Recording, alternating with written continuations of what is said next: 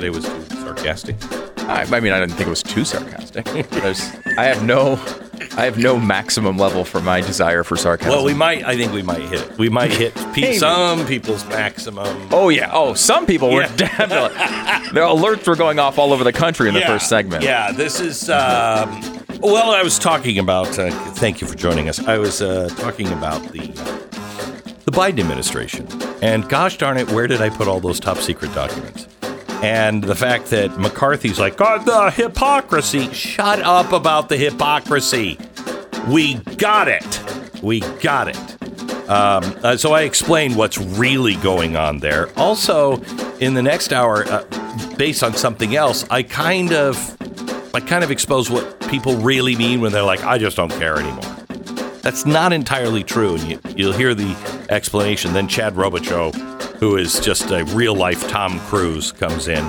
He's got a new book called Saving Aziz. This is finally the official story of what happened. We raised all of that money to free these people in Afghanistan. This is how it was done. So this is really your story, Saving Aziz. You'll have to listen in the podcast. By the way, also, Saturday's podcast, if you missed it, is Richard Dreyfuss. And it is a great conversation. You may not agree with him on everything, but a great conversation. Today's podcast brought to you by Built. I can have a Built right now. Built bars are delicious. They are delicious. They have about 130 calories. This is one of their new kind of like marshmallow puffs. This is mud pie. Oh my God. Okay, 130 calories, 4 grams of net carbs, 17 grams of protein. It's amazing. You're going to love it. And it's got the protein in it, so it's good for you. You know what I mean? It's like eating a candy bar, but then not. Your wife doesn't look at you and give you the dirty look when you're... What? It's a Built bar. What are you talking about? It's totally healthy for me. Built.com. Use them. You don't have to actually eat. It's an audio broadcast. They're not going to know if you're actually eating it. I am a method actor. Oh, you're a method actor? Mm-hmm. I think that's what you said. Built.com. Built.com. Promo code BECK. The promo code BECK. Built.com. Save 15%. Save 15%. Built.com. Promo code BECK.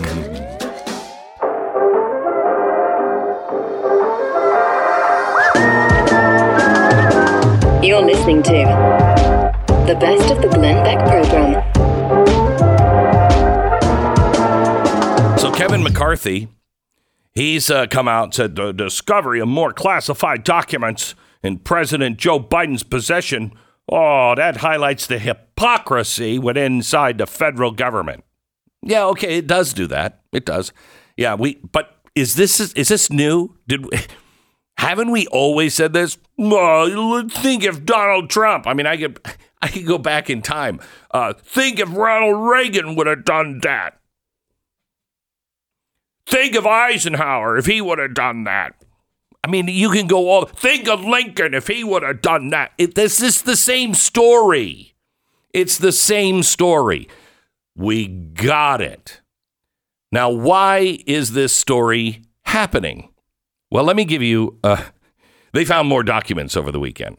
Now, remember, the White House said, we're absolutely done with documents. They found everything. They found more over the weekend at another house. How many houses? This guy is like Ronald McDonald. Ronald McDonald's constantly building another Ronald McDonald house.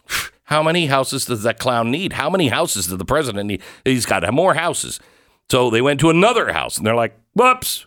Okay, it's not exactly over, but these documents really don't matter. Okay, all right. Well, they're classified documents, so I'm pretty sure that would matter.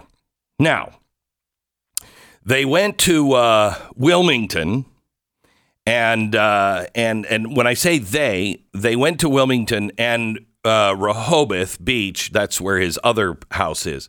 And when I say they, I mean the same people that went to, his foundation with the university. So who are they? His attorneys. Now, this started back in, November or or October, where the president's attorneys went to his office to pack up stuff and close that office. His attorneys. Now, that is the world's most expensive moving company. Okay? Why would you have your attorneys do that? Well, I could provide a thesis. Let's say you have something you shouldn't have. And maybe you've done something you shouldn't have done. You go to your attorneys first. Because to them, you don't have to say, I know this guy. What you say to them is, you guys can't talk, right? I mean, legally, everything I say to you, you can't repeat it, right? Right. Good. I got all these top secret documents. Okay. There's a bunch of them over there. There might be a bunch of them. I think I might have some in Sandy Burger socks. I don't know. So can you guys go in there, and if you find them, just do what you have to do. I don't want to know about it. Okay. The president has said last week, the attorneys told me, to not even ask about it. Oh. But did you guys talk about it before they said that to you? So the attorneys go in, they find it, and they immediately call and cooperate. That is big of Joe Biden. Now, that's why he had the attorneys there. Now, go to his house. But I have it with my Corvette. Yeah, we're going to come back to that. That is like the safest place on earth. You have an old Corvette? I'm telling you, you can't break into the garage door opener. Nobody has one of those. Nobody has one of those. You can't just and get in because the garage door opens. It's locked. You need some sort of this is even beyond quantum computing to be able to get past one of those Sears garage door openers. So we're going to come back to that one. So then his other house this weekend, after it's all out in the open, his attorneys are there at the other house. Now, I don't know why they haven't done all of the places they could look, at once, maybe in November. Hey, we found them in the basement. Do you have any in, next to your Corvette? Well, there is that big box that says classified and has big red tape all over it. Yeah, we should probably go there. Do you have any other houses that I don't know why. But they're fully cooperating. Okay. Now, let's ask two questions here. Let's ask two questions. When something says top secret, to get a top secret classification, what do they do before you get that little card? Stu. They usually do a background check. Background check. Mm-hmm. Okay, good. What are they looking for? Maybe criminal activity. Some way you could be compromised. Sure. Or, I just toured the Soviet Union, They're looking for anything that you've done that shows that you are on, let's say, not America's side. Or you have any friends that might be, let's say, not on American side. Or you have any business dealings with some people that, let's just say, are not on America's side. And then you also look, final thing is he compromised with money? With drugs? Is there a sex scandal? Is he prone to a honeypot thing? Okay. All right. That's what they're looking for, because you can so easily need money, and then somebody can come out and go, listen, I'm Boris, but I absolutely love America.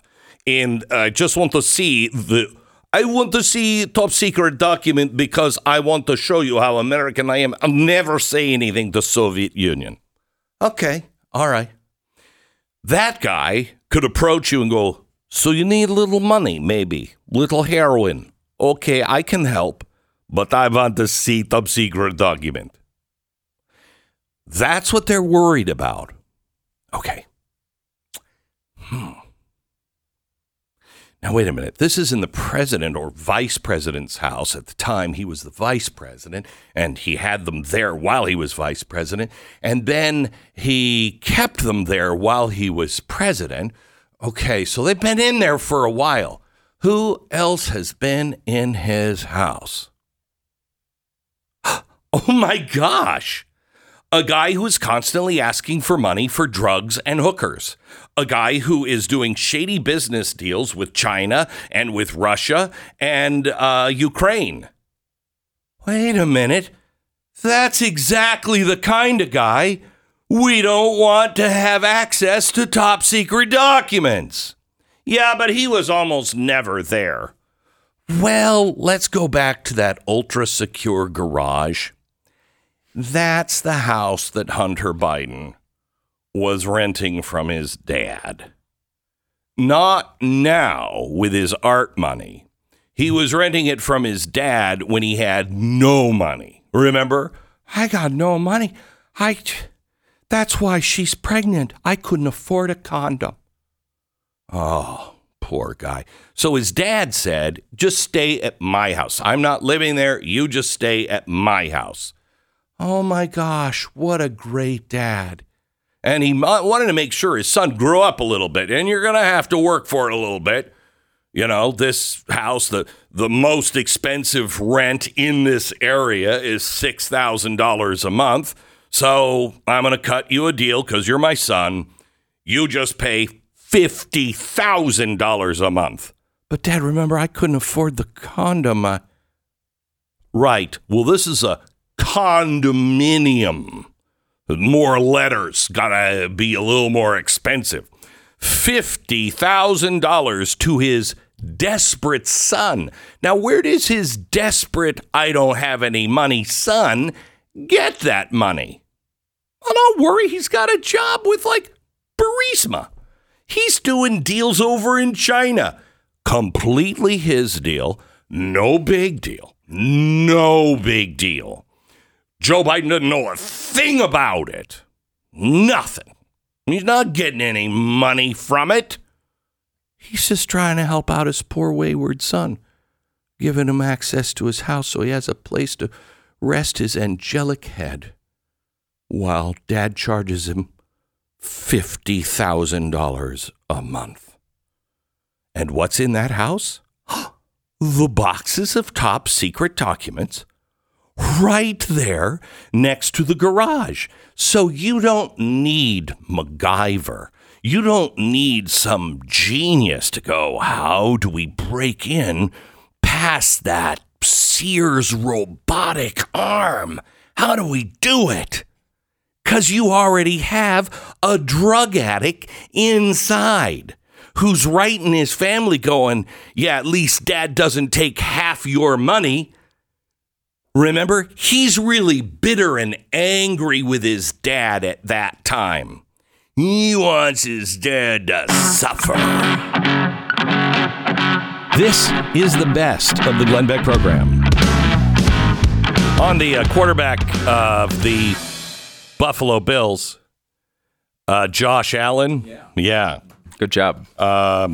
Who, of course, was responding to what happened to his teammate, Damar Hamlin. Almost said Lamar Alexander, but yes, Damar Hamlin is right. I wanted to see if you were paying attention. Anyway. You almost said the senator? Forget it. So he's responding to all of that. And he says over the weekend, I haven't been the most, devoted guy. But watching what happened on the field has moved me deeply. Spirituality, higher power, and, you don't believe in that. I'm not going to judge. I don't want to offend. Well, what? Who? When you can witness something like this, and you have to be. I am so offended by what he said. Shut up. Shut up. Stop trying to couch everything. I mean, we get it. And you can couch it like, hey, I'm not trying to preach to you, but man, this has affected me deeply. I'm going back to praying and everything else. Well, I'm not. That's poppycock. Okay, cool. Move on with your life. There's a real problem in America when Christians are all apologizing all the time for everything. There's a real problem in the country. And it comes from this wokeness bullcrap. You don't have to apologize to say, nope, dude over there, definitely a woman. You don't have to apologize. That one you should explain. Wait a minute. What? That one you should explain. Especially if you're saying that to my third grader in class as a fact. I don't know. Now maybe we should have that conversation. All of this stuff is weakening us. And as I was saying last half hour, when people say, I don't care, I just don't care anymore. What you're saying is, I've given up because I know nothing's going to change. Well, first of all, that's not true. A lot has changed. A lot has changed. Just look at the Great Reset. They're going into the, World Economic Forum. They're going in and they are changing all kinds of stuff this year because, really honestly, of you. You think you don't have an impact? A year ago, last week, we published the book, The Great Reset. Nobody was talking about ESGs. Nobody even knew what it was. Nobody was talking about the Great Reset. Nobody even knew what it was. And if anybody was talking about, they were saying it was a conspiracy theory. Well, now, guess what the World Economic Forum is doing? They're changing their language again. They're in retreat because people know you made a difference. So don't give up on things because things are changing. I understand giving up on things like, they're going to pay a heavy price because there's going to be a hearing on that. That's not going to happen. It's not going to happen. But on things like our schools, look what's happened in the last year. Look what's happened in the last year in our schools. A lot has changed. Let me ask you this. Would you have heard this a year ago? Now, this is at the Oxford Union. And this happened during a debate at the Oxford Union. Remember, universities all woke. Listen to this statement. It's gone viral over the last weekend. Listen to this. Now, I want to talk to those of you who are woke and who are open to rational argument. A small minority, I accept. Because one of the tenets of wokeness is, of course, that your feelings matter more than the truth. But I believe in you. I believe there are those of you here who are woke, who are open to rational argument. So let me make one. We are told that your generation cares more than any other about one issue in particular, and that issue is climate change. We're told that many of you suffer from climate anxiety. You wish to save the planet. And for tonight, and tonight only, I will join you. I will join you in worshipping at the feet of St. Greta of climate change. Let us all accept right here, right now, that we are living through a climate emergency and our stocks of polar bears are running extremely low. I join you in this view. I truly do. Now, what are we to do about this huge problem facing humanity? What can we in Britain do? We can only do one thing. You know why? This country is responsible for 2% of global carbon emissions, which means that if Britain was to sink into the sea right now, it would make absolutely no difference to the issue of climate change. You know why? Because the future of the climate is going to be decided in Asia and in Latin America by poor people who couldn't give a about saving the planet. You know why? Because they're poor. Because they're poor. I come from Russia, which is not a poor country, it's a middle-income country. 20% of households in Russia do not have an indoor toilet. What they have is an outdoor toilet. And I don't mean one of those nice portaloos that we get here I don't even mean a Glastonbury Portaloo. I mean a wooden shack with a hole in the ground that holds a collected fermented memory of the last 10,000 visits. How many of you are going to go home tonight and say, let's rip out our bathroom and erect a Siberian house in the back garden? And if you're not, why should they? 120 million people in China do not have enough food. I don't mean that they don't get dessert. I mean they suffer from malnutrition. That means that their immune system is breaking down because they don't have enough food. You're not going to get them to stay poor. Imagine you're Xi Jinping, the leader of China. When you were 10 years old, there was a revolution, a cultural revolution in your country. And people came and they put your father in prison. Your mother had to denounce him. Your sister killed herself. And you, no longer enjoying the protection of your formerly powerful father, were sent to a village where you lived in a cave house. And here you are, decades later. You have clawed your way up the bloody and greasy pole of Chinese politics to be the undisputed supreme leader of the very Communist Party that destroyed your family.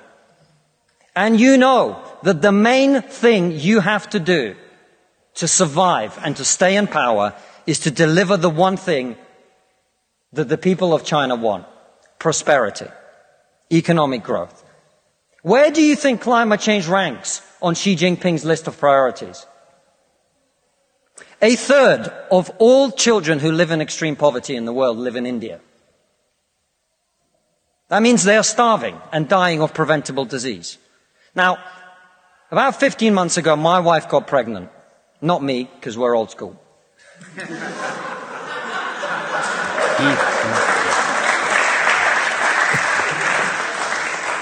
And for 9 months, we talked about what our boy would look like, what he might do when he grows up. We looked at baby scans and videos on YouTube about what the fetus looks like at 9 months and 12 months and 20 months. And eventually he was born. And he is this cute little bundle of joy. He's cuter than about 80% of puppies. Right? Now, if you said to me that I had a choice, either my son had a serious risk of starving or dying from a preventable disease in the next year, or I could press a button and he would live. He would go to school. He would bring his first girlfriend home. He'd go to university and graduate and become a woke idiot.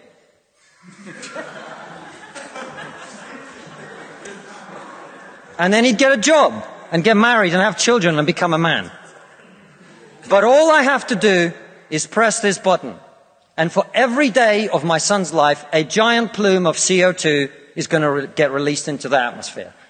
Now, you're all very young, and most of you are not parents. Let me tell you something. There is not a parent in the world who would not smash that button so hard their hand bled. You are not going to get these people to stay poor. You're not even going to get them to not want to be richer. And so, I put it to you, ladies and gentlemen, there is only one thing we can do in this country to stop climate change. And that is to make scientific and technological breakthroughs that will create the clean energy that is not only clean, but also cheap.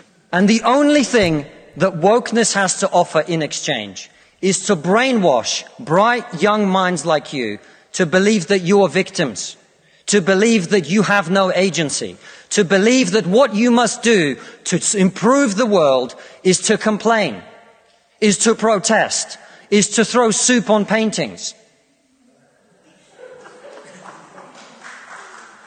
And we on this side of the House are not on this side of the House because we do not wish to improve the world.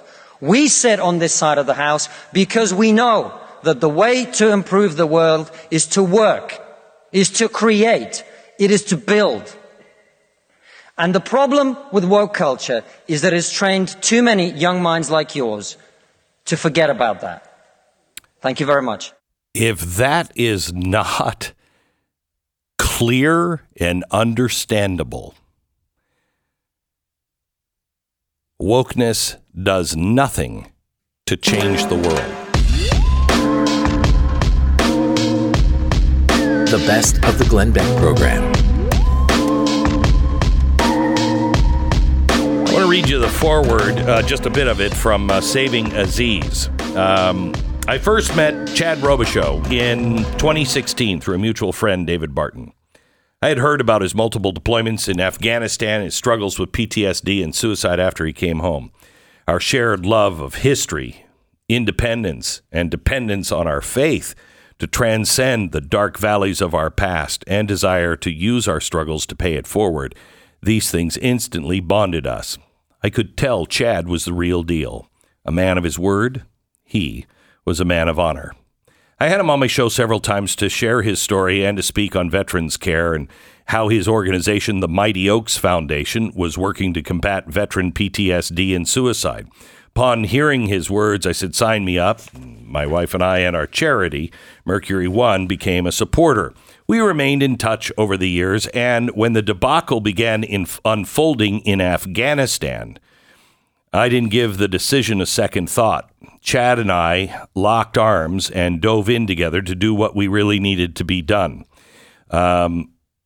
We did what our government wasn't doing, and that's saving as many people as possible from the bloodlust of the Taliban.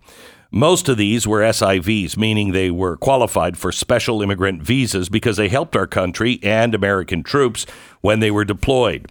It goes on for a couple of more pages, and let me just give you this. I, like Chad, while this crisis made me ashamed of our government, it also made me ponder about the American people. I was at the point where I was absolutely hopeless about America. I thought, we're just not going to make it.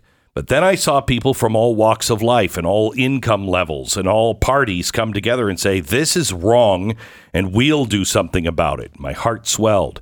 Our national honor may have meant nothing to those in Washington, but it meant everything to countless Americans.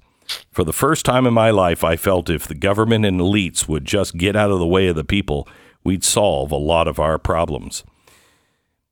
This is a book that tells the story of what happened in Afghanistan, and I mean really in Afghanistan. Aziz was the interpreter for Chad while he was over in Afghanistan. For how many tours did you do over there? I did 8, and all 8 were with Aziz because we're a very, very unique scenario into my job specifically and the way our relationship was. This story is also a story of God and the miracles that happen when you just do all that you can do, and then doors just start to open. It's pretty crazy. Yeah, I think it's just an example of when you're obedient to God's burdening of your heart and you step forward in faith. You know, The Bible says in 2 Corinthians 11 or 5:7 that we walk by faith and not by sight. And we see things that look impossible, and they are impossible at times. But these are things that God is capable of doing. You know, somebody said to me, I've had several Christians say to me, Glenn, what are we going to do? What are we going to do? And I'm like, well, I think the only thing that will happen is if we turn to God. Yeah. And we really need to turn back to God. And they're like, yeah, I know. But what are we going to do? And I keep wanting to say, the guy you look at as Savior, and me too, he rose from the dead. That's a little harder to do than saving the country. I mean, I think God could take this on if we all just rededicate ourselves to him. Well, this story, and if I could get one thing out of this story, Saving Aziz, it is to tell the story of God doing miracles today, because what happened in the rescues of 17,000 people, by the way, by just a handful of civilians who had no money to do it, had never done a humanitarian operation like that before, and we're not with the government anymore, is a story of a divine miracle. I'm not smart enough or capable enough. I have the experience and background to do these things, but I'm not smart enough, capable enough to pull that off. It was too big of a thing. And it was amazing because you went and you actually were over there and you were doing the work. But like you said, you didn't have the money. And I was over here raising money, not connecting yet, raising the money. Our audience was given money, and I was saying internally, we don't have any guys on the other side of the fence. Right. How are we going to get them to these planes? And that's when we connected. Yeah. And it was amazing. Organization after organization all brought puzzle pieces together. That's right. That we were all short of. Yeah, it was a perfectly orchestrated series of events that if any one of I've been speaking a lot about this, if any one, looking back now, if any one of these pieces didn't work. Yeah, fell, or the door didn't open. The whole thing didn't work. Yep. I mean, when we went there, obviously my original intent was to go rescue my friend. I had did 8 deployments with Aziz. He was, so dear to me. So I'm going. And he saved your life several times. He saved my life on 3 occasions. So to give a little background of how we worked, I was in a JSOC task force, a Joint Special Operations Command task force, with one of our premier special operations units, and I was what's called an AFO there, Advanced Force Operator, which really is like the best way I know how to describe it is like being undercover. You go in a singleton capacity by yourself, and you work with a local national to go out and advance your unit in the mountains of Afghanistan, across border in Pakistan, to build the infrastructure to put our soldiers on target to capture or kill the bad guys. That was my job. And Aziz was not only my interpreter, but he was my teammate. And ultimately, you spend weeks and months like that. Either you're going to hate the guy or you're going to love the guy. And, I fell in love with him. He's one of my best friends in the world. He saved my life multiple times, but I'd say he saved my life every day. Like, don't walk there. Don't eat that. Don't talk to this person. If you speak right now, they're going to kill us. And I've seen him put his life on the line for other service members. I mean, we just got him recognized by U.S. Congress. He was the first Afghan ever to be recognized by the U.S. Congress for the rescue of 4 Navy SEALs. That in an operation he and I were on. I was tasked with this operation to recover do a clandestine extraction of these 4 SEALs that were caught in this Taliban village.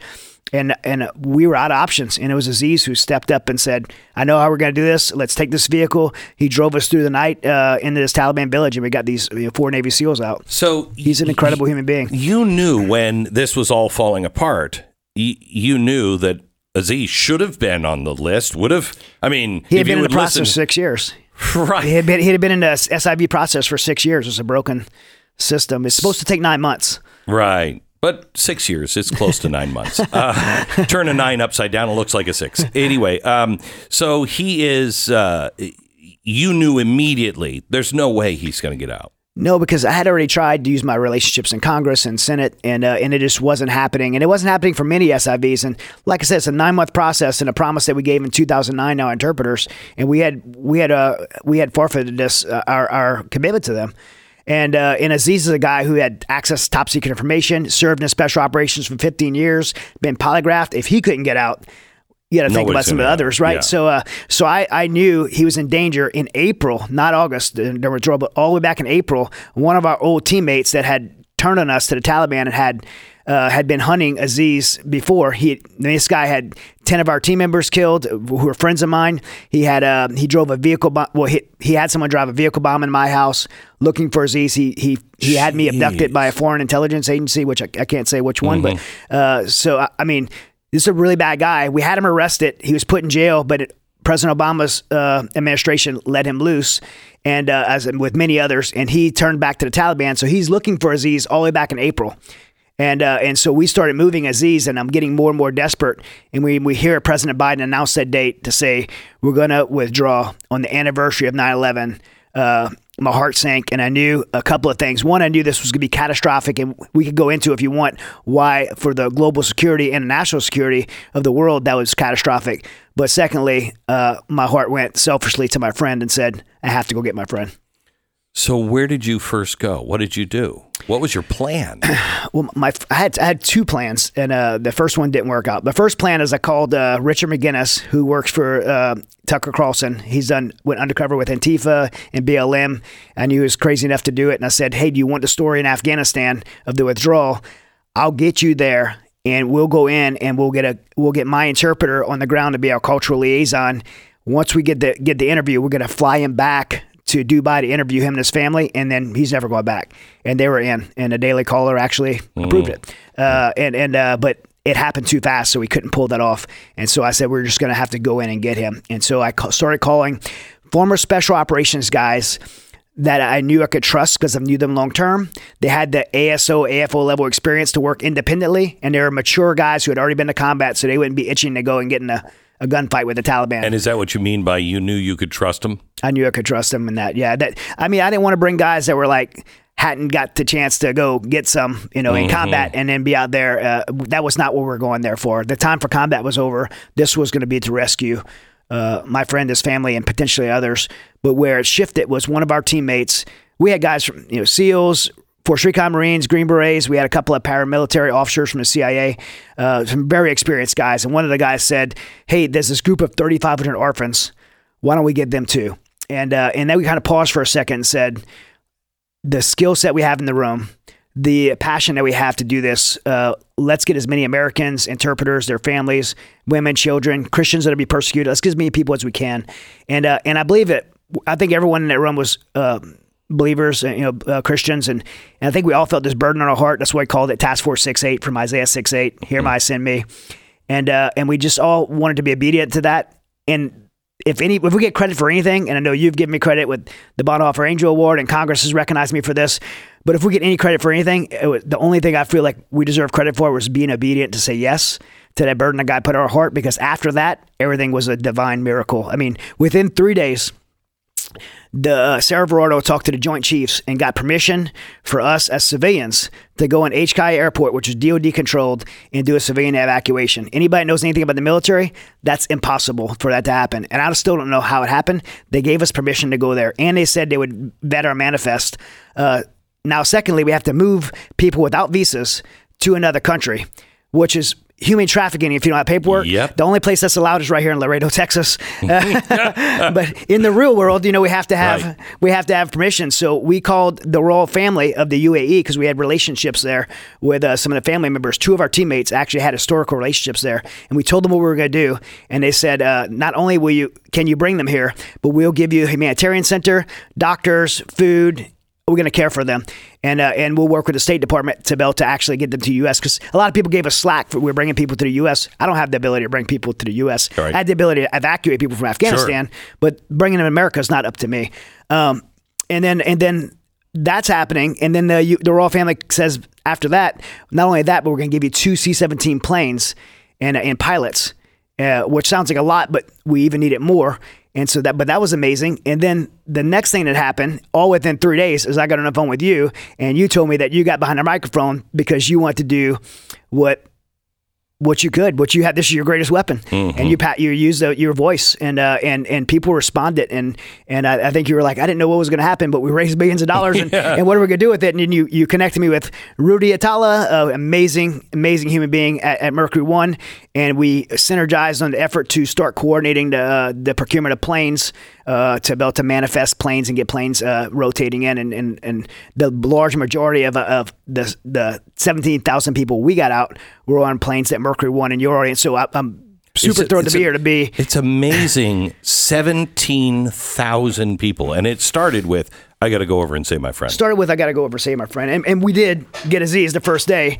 We had so much happening. We had our team in Abu Dhabi, which is where I was running operations. We had a team in Cerro Dorado was running in Washington, D.C. to take applications and make sure they're the right people, not just anyone. We're vetting the right people, which unfortunately DOD did not do that. And people said they were concerned about who was coming here. I was too.